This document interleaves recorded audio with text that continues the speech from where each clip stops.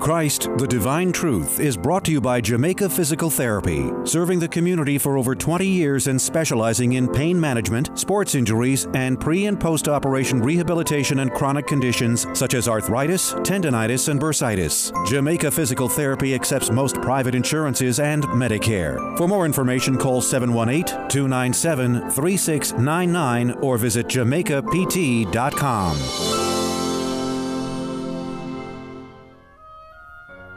Christ, the Divine Truth, is the radio ministry of Dr. Sam Olagun Samuel. Through uncompromising biblical teaching, instruction, and application, Dr. Sam desires to see people's lives transformed through Christ. Now, here's Dr. Sam.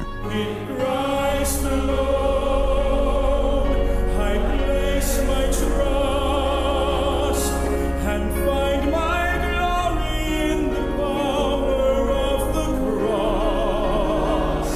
In every victory, let it be said. Abundance, grace, and peace unto all our listeners. Thank you again for tuning into CTDT, Christ the Divine Truth Ministries broadcast. This is your host, Dr. Sam. I want to personally thank you for your support. I want to thank you for your prayers and to express our gratitude in love to you all listeners for all your support in our broadcast. We love you.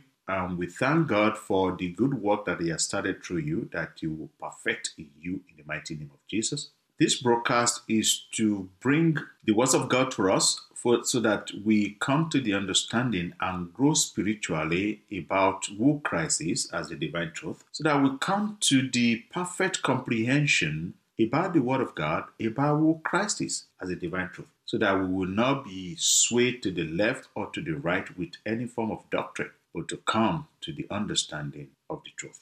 We pray that as God has started this good work in all of us, and He will perfect everything to His glory. Our goal is spiritual growth, so that you come to the understanding and be mature in your Christian walk. We pray that Almighty God, that has been with everyone from the beginning of this year, 2017, as we are going towards the end of the year, that His hands, His mercy, and His grace will be abound on everyone. Bless your home, bless your families, your children, your spouses, your boss, and everyone that is connected to you. And I pray that whoever that does not come to the truth of Christ, that the Spirit of God will perfect, move through those people and bring them to the divine truth, to the understanding that Christ is our Lord and Savior. Especially in this season that we have committed, celebrate our Lord Jesus Christ as the part of the end of the year, as we celebrate the birth of Christ. So we have to now continue to think about, who do we think Christ is? Who is Jesus to us? Who is this Christ? In this season, I want us to retrospectively think about it, that all these practices all the time, that every year is about probably exchange of gift. Is it really truly about exchanging the gift? Or is it about the birth of Christ? Is it about that we have these glad tidings that our Savior, our Messiah is born? So if that's the point, we want you to think and plan for 2018, that not only that you believe that Christ is the Messiah, but you want to understand the truth and the knowledge in this Christ, His death, His resurrection, and the eternal life. We pray that Almighty God will continue to open your inner mind, inner eyes to see, inner heart to receive, and have the understanding of His word. I pray for the rest of the weeks that we have for this year, that we're all going to finish this year well, in good health, with peace, with love. And God will going to increase everyone spiritually, so that we come to the understanding of who Christ is as a divine truth. For the past 2 weeks, we started the episode of the Word of God, and we explained and exposed that Jesus Christ was the Word of God in body, and other words of God when it comes to the Spirit of God, the God word that He has used to decree the creation of the universe, and the inspiration of the Word of God. We shall continue today to the last part of this episode about the Word of God. If you remember from last week, we end up by mentioning all the books in the Bible. So we shall continue. with the rest of the books in the Bible, as we said, Philemon and Hebrews, James, 1 Peter, 2 Peter, 1 John, 2 John, 3 John, and Jude. So the last division is called Revelation, which is the prophecy. So the book of Revelation revealed and is the last division.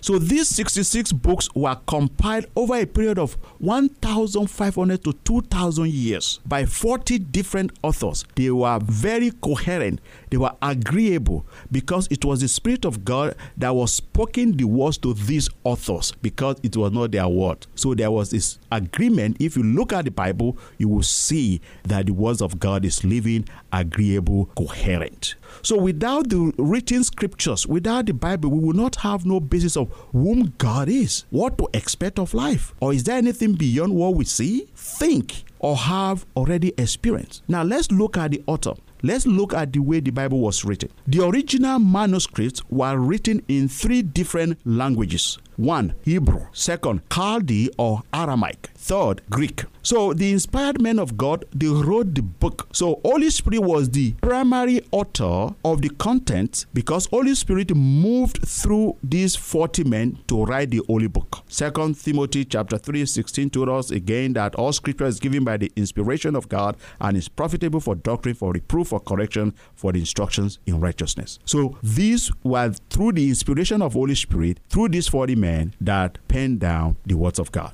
It is a compilation of historical facts, literacy, prose, moral absolutes, and spiritual teachings about the Creator and His creation. Like I said, it's inherent and it's invaluable. It is generally trustworthy and is written without error. Isaiah chapter 40 verse 8, it says, "The grass withers and the flower fades, but the word of our God stands forever." Matthew 5:18, he said, "For truly I say to you, until heaven and earth pass away, not the smallest letter or a stroke shall pass from the law until all is accomplished." We understand also 2 Peter 1:20, I read that for you before, talking about there's no private interpretation. So the word of God is inherent and is invaluable. But let's look, because the initial manuscripts were written by 3 languages, which I said, 1 Hebrew, 2 by Aramaic, and 3 by Greek. So in the 2nd century, we have to look at the way we have this English Bible in our hands. By 2nd century, Bible was translated into Gothic, that is Germanic people,